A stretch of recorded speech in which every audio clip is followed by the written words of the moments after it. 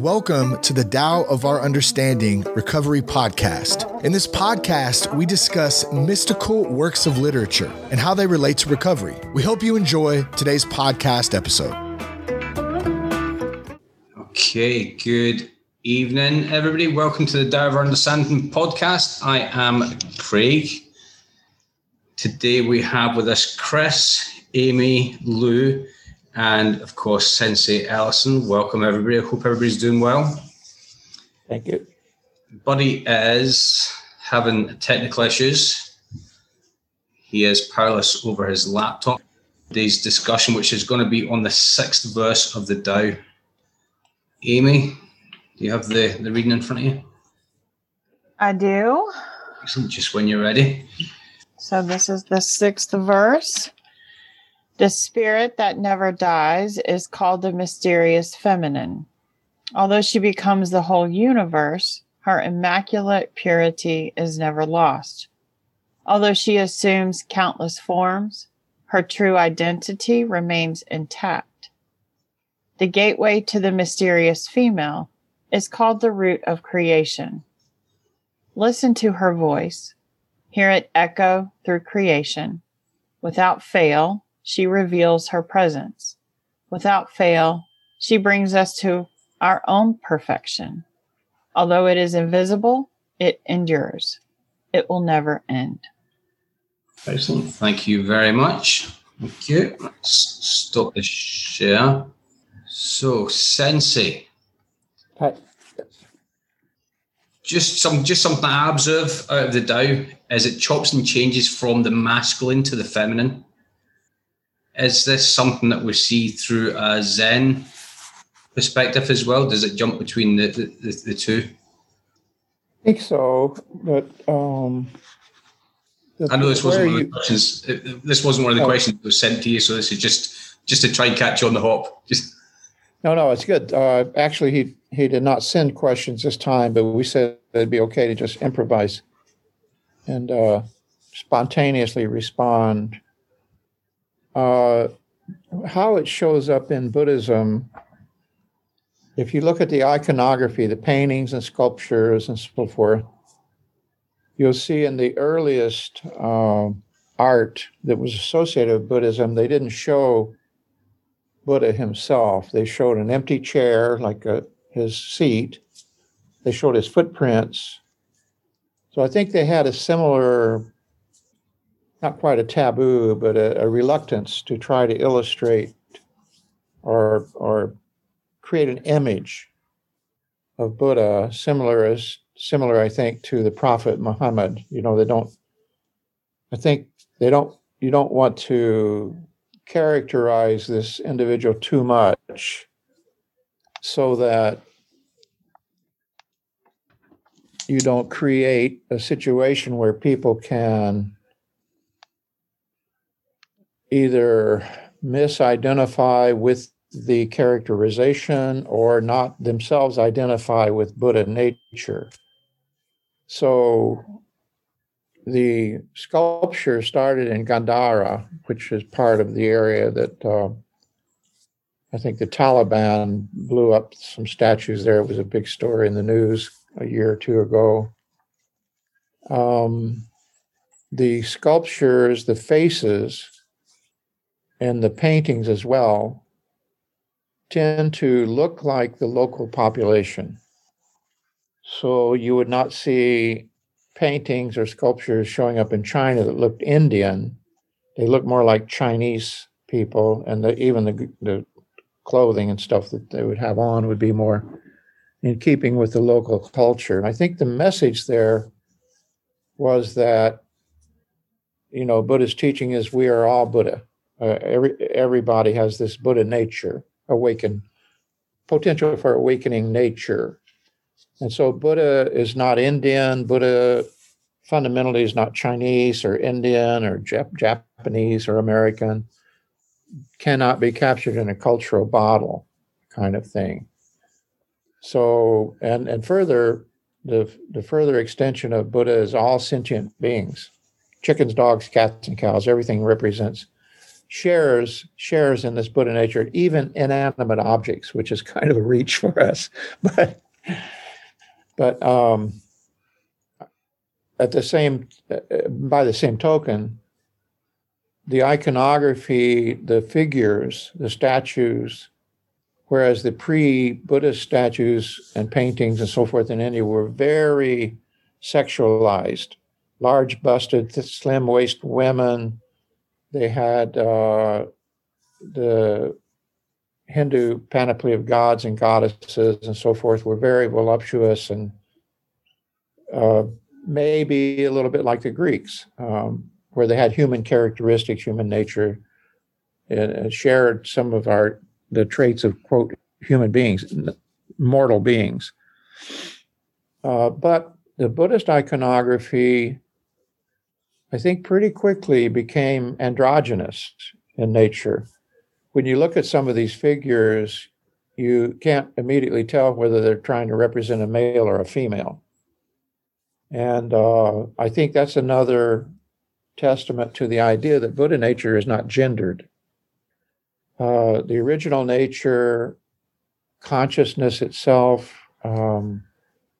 arising as sentient beings in the universe. One of my teachers, Okumura Roshi, said, we human beings, we are the universe becoming conscious of itself. This is an ancient idea, probably Vedic and pre-Vedic and Hindu idea, that at one time there was a singularity and there was no other. And so it intentionally separated into duality or two so that it could experience other. Kind of a weird idea. But you could kind of get that. And then if you look at us, our genetic code is X and Y chromosomes. We all have some of both. None of us is exactly 100% male versus 100% female. Those two things are not really completely divided. The idea of rebirth, for instance, you could have been female in a past life. When I say you, it's in parentheses or quotation marks, because Buddhism holds that there is no such self-existent you that transmigrates from life to life like reincarnation. It's more rebirth, is more fuzzy logic. Past lives influence the present life. So, some of these Buddhist principles or tenets or theories, if you will, can be used to explain things that are otherwise difficult to explain, like why people feel like they're a male in a female body or vice versa, they're a female in a male body. Gender disparity and so forth could be, to some degree, rationalized by this idea of rebirth, that we all have past life experiences. They weren't us, they're not the same person, but there's some sort of karmic or remainder or carryover, according to this. It's a weird theory that I don't like talking about too much because it's a little bit mystical. But this chapter 6 is certainly very mystical, talking about this female principle who is, it's understandable that a female principle or force would be recognized as the progenitor of creation, because within the human race we're mammals, and so the females bear the children. We know from studying biology that there are fish species that change gender, like the male fish, and I can't remember what species it is, but I think changes gender and has the eggs, or vice versa. It's one way or the other. If you look into nature itself, it's almost like if there is a God, God tried everything. Right? And I often imagine you could have a great stand-up comic routine about God's design committee deciding how are human beings going to reproduce, And all, can't it just be like amoebas, nice and clean? They just split into two. No, has to be a lot messier than that. So this is a very mystical verse. It's surprising to me a little bit, my impoverished understanding of Taoism.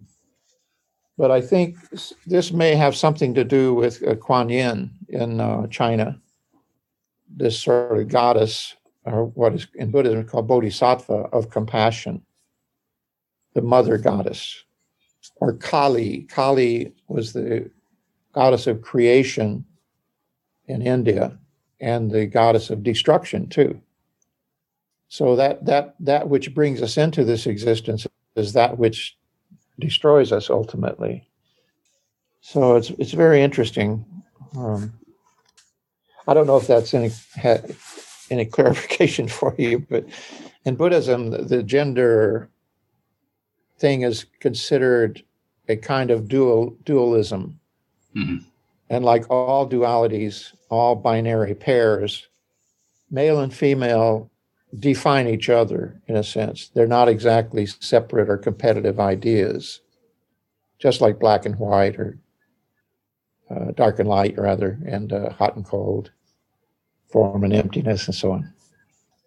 I know the feminine is often referred to in this verse as the gateway, and the feminine always, like it says, that it's always up to the female to give birth. So the feminine is always classed as the all creation, because all life comes from the females. It was just interesting what you were saying, that God tried everything and then he gave us women, so they would then sort it out for us. That was more or less what I went down, because they genuinely tend to be a little bit more subtle and a little bit more compassionate and a little bit more forthcoming with ideas. So I think that's where I get the definition of the feminine and the masculine. The female in mammals are similar to human beings, and all the Yonic and phallic symbolism in art and cultures throughout the years have recognized, I think, that while you cannot completely separate the two, they definitely have complementary, mutually defining, not exactly traits, but at least symbolically characteristics that we associate with feminism, or the feminine, that we do not associate with the masculine.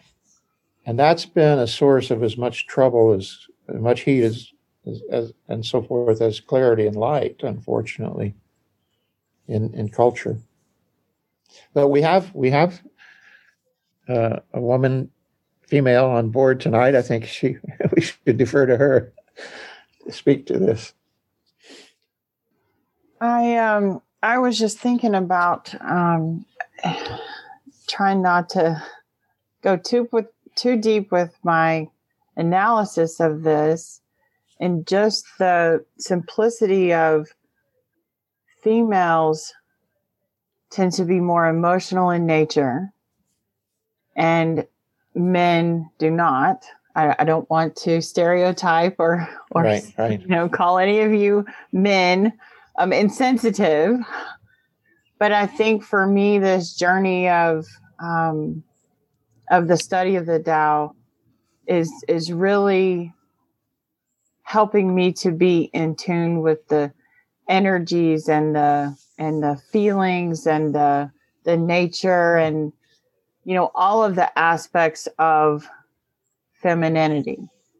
And so it's really nice to be the only woman on this call right now, with men who are seeking the same thing. It kind of evens the playing field. So much of stereotypes, right? Men are this way and women are this way. But I think if everyone could really embark on this journey of seeking internally, maybe the world would be kinder. Yeah. Do you think it's possible? Sorry, do you think it's anything to do with women being a little bit more compassionate naturally? Well, imagine what it's like to be pregnant and give birth. I mean, that's got to teach you something. I couldn't even think. Oh, go ahead, Chris. Well, it makes you think for 9 months about the whole process, for sure. Yeah. I couldn't even imagine being pregnant and giving birth until I was pregnant and gave birth. Right. Mm-hmm. And it still was anything that I thought it might be. Yes, it could, and I have 2 biological children. It was some of those things, but it was so much more. So even trying to define what the experience was going to be was very limiting of what the experience was actually when it happened. And it's impossible for a man to know that. Impossible. But here it says, listen to her voice, hear it echo through creation and so forth. Without fail, she reveals her presence. Remember, I think it's helpful to remember that we were once in the womb. Some cultures, they count the 9 months in the womb as your first year. So when you're born, you're already 1 year old. And so that would add a year to all of our lives, how we consider them. But remember what that had to be like. I don't know that we can really remember it. I think my personal theory is that being born is so traumatic that it creates a kind of PTSD. So we have a kind of a post-traumatic stress syndrome or disorder. It's too traumatic for us to even remember. Imagine you're in the womb as a fetus. You've been there 9 months. Everything is developed. You've developed sensation. And this goes back to the 12-fold chain of causation in Buddhism. It starts there with consciousness arising out of ignorance. But remember, the first thing that you hear is probably your mother's heartbeat. Probably. Right? I mean, that's the loudest thing that you're closest to, or the blood rushing and like that. The first thing you see is the darkness of the womb and so forth. And remember, we don't even breathe in the womb. There's no breath until we come out into the cold world and they slap us on the butt and we cough out all the phlegm. And it's got to be horrible. It's got to be probably worse than dying. But then you're like a fish out of water and it's cold, and then they bundle you up and they give you to your mother and she holds you against her chest and then you can hear her heartbeat again. And that's probably what calms you down and makes you understand that everything's okay. So listen to her voice. Well, that would be her voice. That would be the first thing you hear from your mother, would be those sounds. You wouldn't feel any temperature in the womb because your temperature, body temperature, is the same as hers. Now, if she happened to be a crack addict or happened to smoke or, do some other things, that you could certainly experience cravings as a fetus that you don't know what they are. You probably feel hunger somewhat. I would imagine there's some sympathetic system between the infant and the mother when the food comes through the umbilical cord to the infant, to the fetus.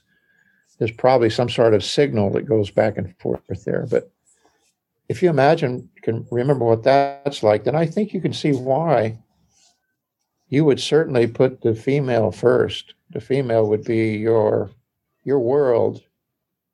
The sperm is actually absorbed by and digested by the egg.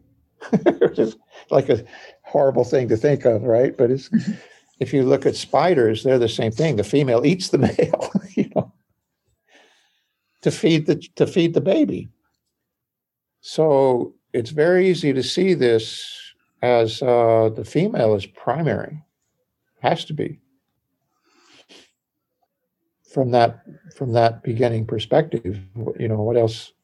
That's your whole reality.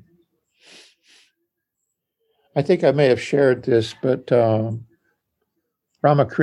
Sri Ramakrishna was a Hindu saint in the 1850s in Calcutta. He was Hindu, Christian, Buddhist. He was like one of these ecumenical guys, but he was frail and he would fall into trance states. Very interesting story. There's a book, Sri Ramakrishna, his biography. And he had visions. And one he described, as I said before, that which brings us into creation is that which eventually absorbs us, or is the seed of our destruction, you could say. I mean, birth, aging, sickness, and death are the four cardinal points of suffering in Buddhism, meaning any sentient being comes into birth in some form, goes through a process of aging right from the get-go. It never really starts and never stops. And possible sickness, diseases, being attacked by other organisms, in other words, and gradual decay and deterioration of the physical body, and finally death. So he had this vision of Mother Kali, who is, again, in their panoply, the goddess of creation and destruction. And I may have told this before, so stop me if you've heard this. He saw her rising out of the river Ganges as a beautiful young woman, and she becomes pregnant and gives birth to a child. This is all one continuous sort of vision flowing the way he described it. And then she turns into a monster and devours the baby. So this was his sort of horrific vision of what it is to be alive, to be born.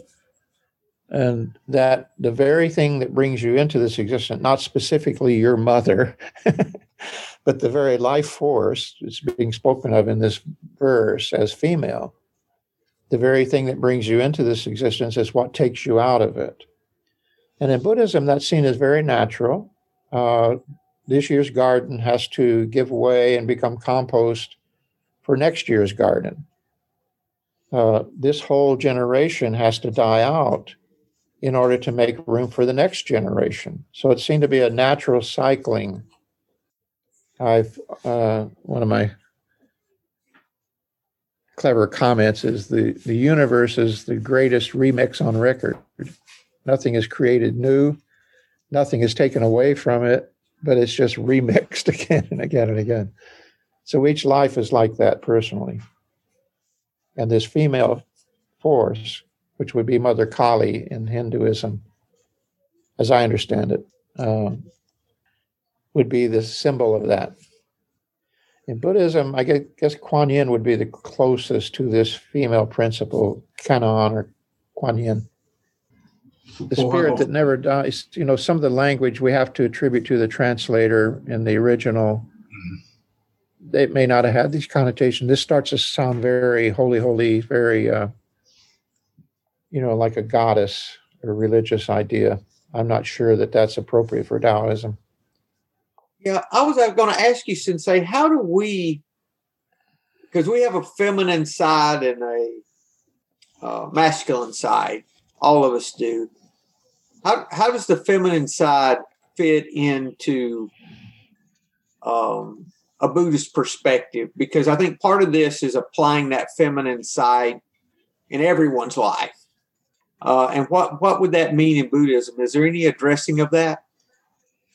Yeah, as I mentioned, the iconography shows very androgynous type of figures that indicate that the Buddha nature, so-called, is not either feminine nor masculine, but is both. And, biology says we all have the X and Y chromosomes and so forth. So where it would play out in your practice in Zen would be more that it's not exactly as cliche as getting in touch with your feminine side or getting in touch with your masculine side, but it would be more, we're back. Good. Yeah. Welcome back. It would be more a realization in your meditation, for instance, that all of the attributes that you can list about yourself, being white, being male, being 6 foot tall, 5 foot tall, brown eyes, blue eyes, 60 years old, 6 years old, whatever it happens to be, all of the characteristics that you can name to identify yourself and differentiate yourself from another person sitting next to you are considered basically circumstantial. That is, they're not central. They are important. I'm not you, you're not me. We are different from each other, but the sameness is considered more important in Buddhism. And the same is true between men and women. The fact that someone is a male or someone is a female is less important than that we're both human, or whatever category you want to use. The unifying category.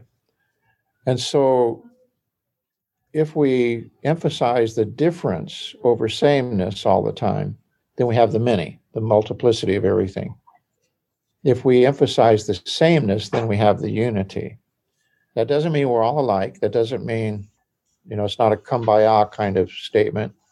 It's more just recognition of the fact that I don't give too much importance to the fact that I'm a male or masculine or, a man, not a woman, and so forth. These days, you have to be very careful about even the language you use because people are sensitive to this issue. That, to my way of thinking, is not as dispositive or determinative as other facts of existence. The main fact in Buddhism is that you are alive as a human being. You have a certain consciousness, and you don't want to waste this opportunity. Even in spite of 8 billion and counting population boom or explosion, whatever you want to call it, human birth is considered rare in Buddhism and an opportunity to wake up, and so not to be squandered.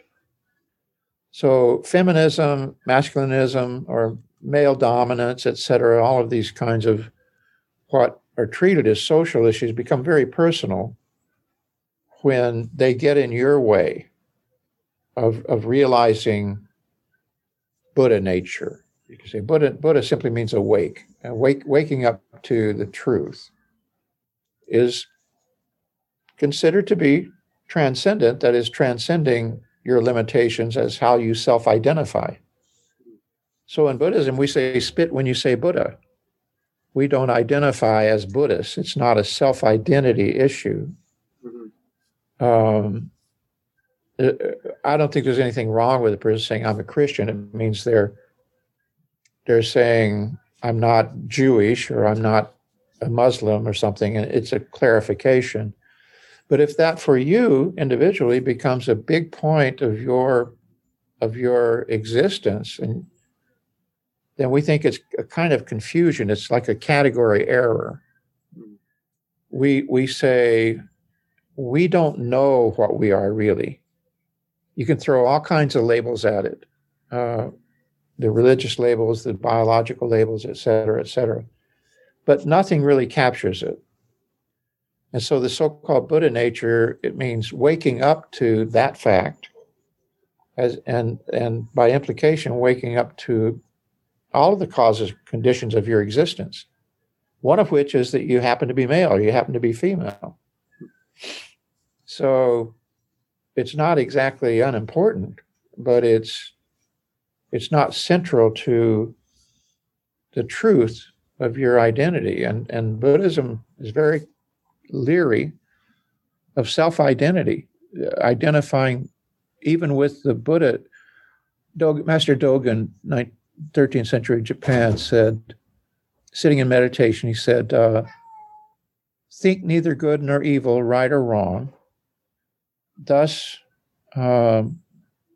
stopping the functions of your mind, meaning the ordinary natural functions of your thinking mind, give up even the idea of becoming a Buddha. In other words, don't substitute another goal or objective or self-identity for the one you're trying to transcend and trying to get beyond the limitations of it. So when we say spit, when you say Buddha, it's not being disrespectful. It's just saying that can't capture the reality. Mhm. Just saying that we're not human beings, we're Buddha, that doesn't do anything. That substitutes one label for another, right? When you're asked about, you mentioned goals there. When you're asked about goals, I was on a podcast recently where we were talking about recovery goals for the year and what was our goals in recovery. How do you approach goals as from a Zen perspective? If everything's as it should be, then why do I really want? Everything is not as it should be. Okay. All of the trouble in the world is caused by human beings out of ignorance. And so what's really wrong is that people are confused and stupid and lazy and all the characteristics you recognize in yourself. And that's where all the trouble comes from. Now, may all beings be happy is one of the poems in Buddhism, but it means happy with reality as it is. Not that we can change reality so that there is no aging, sickness, death, and so forth. That's not possible according to Buddhism. So a goal or objective would be, the simplest way I can think of would be simply to wake up to the truth. To wake up, And Buddhism holds that we are all awake to a degree. We were asleep last night. We woke up this morning. We know the difference. But we're still asleep to a large degree. And it's possible, according to Buddhism, to wake up and we will know the difference. So other goals, Dogen's Vow is a long, rather long, not real long poem, but a poem that starts out, it says, we vow with all being, and it kind of explains the context of why we practice Zen in the social sense. We vow with all beings from this life on throughout countless lives, there's the rebirth principle, to hear the true Dharma, that upon hearing it, no doubt will arise in us, nor will we lack in faith. That upon meeting it, the great earth with all beings together will attain the Buddha way, meaning the awakened will wake up. So that's a big vow. It's all encompassing. But again, it's just to hear the true Dharma instead of hearing a confusion and our own ideas. So the vows in Buddhism are expressed like that, very global kind of things, but objectives and goals are kind of set in that context. The Bodhisattva vow is the overarching vow in Buddhism, and it's to help all others before oneself. Yeah. But current tropes and memes and stuff coming out of the COVID virus pandemic and all, this is in the press all the time. The way to help yourself in this situation is to help others. When you start helping others, it starts helping you. Mm-hmm. So it's putting the shoe on the other foot kind of thing. Buddhism comes from that same perspective. I may not be able to do much about my own ignorance, but I can try to help others do something about their own ignorance. This is why we rely on teaching meditation, because it's not me telling you what to think. It's just showing you how to become independent thinker. Yeah, that reminded me of, I'm sorry, our conversation the other night in the book study about suffering. This reminds me a little bit of that, in that the whole issue with suffering is not that we're going to be free of pain or any kind of issues. Right. It's the attachment to the pain. It's the attachment that we can be free of. And your own opinion that it's bad somehow and wrong and unnatural, et cetera, et cetera. Right. The attachments that get in the way in Buddhism are attachments to our own opinion of things. Yeah. So we hope to see through that through our meditative practice, which kind of full stop. It reduces everything down to direct awareness. And the faith or the theory or the hope is that then, like Buddha, like all the other ancestors, China, Japan, and so forth, you will come to this same awakening. Is compassion considered a feminine trait, or is it not masculine or feminine? Or compassion actually literally means suffer with.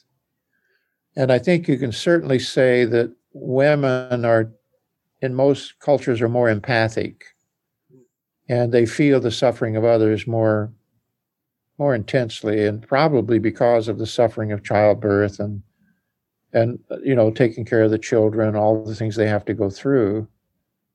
But I don't think that's really compassion. We all suffer. We are all compassionate in that we all suffer together. We are suffering with each other. We're all in the same boat. Then you can practice compassionate behavior, which is thought of as a more active stance, where you try to do no harm, the precepts, do good, do only good, do good for others. Those are the mother precepts. And if you look at the role of women in biology and the role of women in society, it's almost like they don't have a choice, I'm sorry, Amy, I don't mean to speak for women because, as I said, I have no idea. I may have been a female in a past life, but I don't remember it. That's good, Sensei. Thank you. Any other questions for Sensei? Craig, were there anything that we left out? I appreciate you jumping in for me. No, it's fine. I was just I think we covered the main things was to identify the masculine and the feminine, and I liked your question on the compassion. I liked the explanation of suffering with. I hadn't actually thought about it that way. I always saw compassion as not so much feeling sorry for somebody, but along that vein. Not as being empathetic with somebody, but kind of more like feeling sorry for somebody. I didn't realize that suffering with was a little translation of that. So that's the problem with feeling sorry for somebody. There are a lot of problems with it. One is that you're kind of exempting yourself from the situation. It's like if somebody's on the deathbed and you're not, you feel sorry for them, but your turn is coming. Yeah. And so that's kind of a phony, there's something unself-aware about that. It's almost coming across as I'm sorry that you're feeling that bad. It's taking me right out of it. I'm pushing everything back onto you so I can just.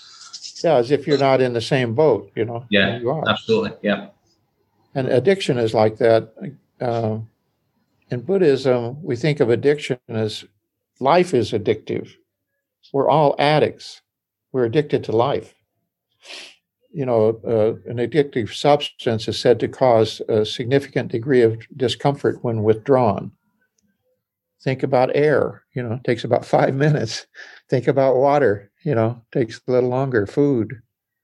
So they can all be defined as addictive substances. And addiction to power, addiction to prestige, feelings of superiority. And that's where the unfortunate connotations around compassion come in. I'm compassionate to you. I'm being charitable to you. It's not that way in Buddhism. When the monks would go out, monks and nuns, and do baking, they were being compassionate to the villagers because this is the only way the villagers could really support the work of Buddhism. The villagers couldn't, for whatever reason, or wouldn't, leave house and home and go become a monk or nun. So they'd go around, even when the temple was wealthier than the village, they would still go out with their baking bowls.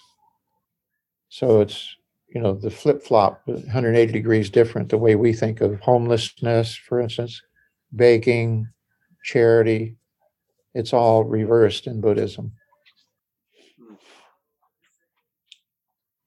Anything else, guys? Sensei Elliston mentioned earlier a comment about the nature of this translation as it being religious. Did I catch that right? It seems to be, because he's speaking of a spirit and things of that nature, it seems to have connotations of deism or a panoply of gods and spirits and so forth. The other one, by the way, doesn't have that as much. I think it might be helpful to read the other one, which I'd be happy to do. Yeah, I put in chat the English translation, I guess, of the 6th verse too, because it's much smaller. It struck me that it was very small, so that's why I spoke up. Well, the one that he has in the Dyson book is briefer, but listen to this one. It says, endlessly creating, endlessly pulsating. The spirit of the valley never dies. She is called the hidden creator. Although she becomes the whole universe, her immaculate purity is never lost. Although she assumes countless forms, her true identity remains intact. Whether we see or don't see, whatever exists or doesn't exist is nothing but the creation of this supreme power. Tao is limitless, unborn, eternal. It can only be reached through the hidden creator. She is the very face of the absolute, the gate to the source of all things eternal. Listen to her voice. Hear it echo through creation. Without fail, she reveals her presence. Without fail, she brings us to our own perfection. So to my way of thinking, that's less personal, spiritual, personal God kind of thing, goddesses and so forth, and more the Tao as feminine. The Tao being kind of the neutral way, but the way I like to use she in my written text is I'll put S/HE. Mm-hmm. So it works for either pronoun. And what that indicates, or what I mean that to indicate, is that whether it's male or female in the human sense that we mean is not what they're saying here. It's more like yin yang. You don't have yin without yang, right? Right. Mm-hmm. Thanks, Chris. And probably because these were mostly men writing this, talking about it, right? That's probably the reason that in this verse they felt they really had to sort of cover this, because these were not slackers. These guys were not probably what we would call misogynists. The Taoists, at least the people who could compose something like this had to be pretty sensitive and have a pretty well-rounded view of reality. And so the very fact that they took it upon themselves to try to write something like this says to me that they were recognizing that the principle of creation is really neither male nor female. But if you had to choose, it would be female, definitely. Mm-hmm. Well, there's female names of God. There's a female name of God that in Judaism too. I forget. That's right. Yeah, I forget the one, but one of the names of God is female. At least one. Yeah, and the imam on the World Peace panel that I joined monthly out of South Korea, he said in Islam, God is really neither male nor female. Mm-hmm. Both are neither, simultaneously. It helps when they don't have an icon of their higher power. Uh-huh. Yeah. I think Buddhism would embrace the idea of a higher power. Obviously, we didn't create this, right? Mm-hmm. So something is creating it. It's ongoing. It's not once and forever. It's a continuous process, and we're not creating it. Yeah. Or part of us is. Well, we're part of the creation, and so, yeah. Our the action that we take changes it. Yeah. But probably not in very significant ways. No. Could we all be cells in this great body of a higher power? It's possible. That's kind of the way we look at it. Like ants in the hive, you know. Yes. The hive mentality. Effect. Yeah. That's good. Anything else, guys? Did I send you the model of personal, social, natural, universal, the spheres? Yes. If you think of that, the influences coming in from those outer spheres are very profound and strong. And COVID virus is an example. You know, the strength of the vectors coming in from outer into our personal sphere. But what we send out from our personal sphere into even the social sphere, and it's not very profound. I mean, atomic bombs can affect the social sphere profoundly. Unfortunately, we have this situation that very few people can cause a lot of people damage. But as you go into nature, we might be able to destroy the ability of the earth to support human life or even a lot of animal life, but we're not going to destroy the planet, right? And when you go further beyond the planet into the solar system, the universal, not much that we can do is going to affect it. So it's a diminishing thing as you go out. But what is it coming in, man? Incoming, here it comes. COVID. Yeah. Powerful. That's good, guys. Thank you. Any closing comments? Thank you very much. This has been great. Appreciate it.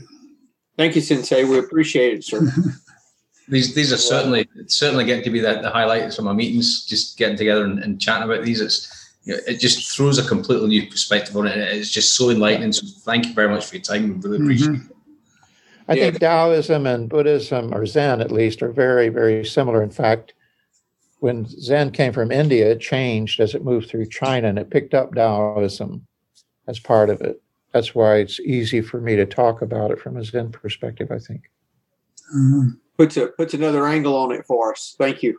Yeah. Well, guys, everyone have a great week. We will see you next week. Super. Bye-bye. I was going to put in a plug. My book comes out February 28th. I'll put a link in the show notes for you, Sensei. Mine's on order. I'm looking forward to it. On Facebook?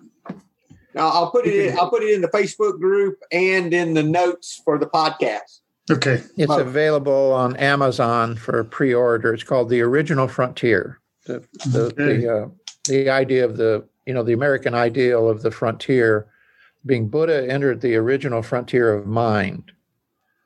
And it's there waiting for us to explore it. That kind of idea. Cool. Thank you, sir. Have a great week. You too. Hello, this is Buddy C. I wanted to make you aware of several recovery-related resources that I've posted in the episode description. These resources include a list of recovery podcasts, a free sober meditation app, daily recovery email, shared Google recovery calendars. Hope you put some of these resources to use and have a great week.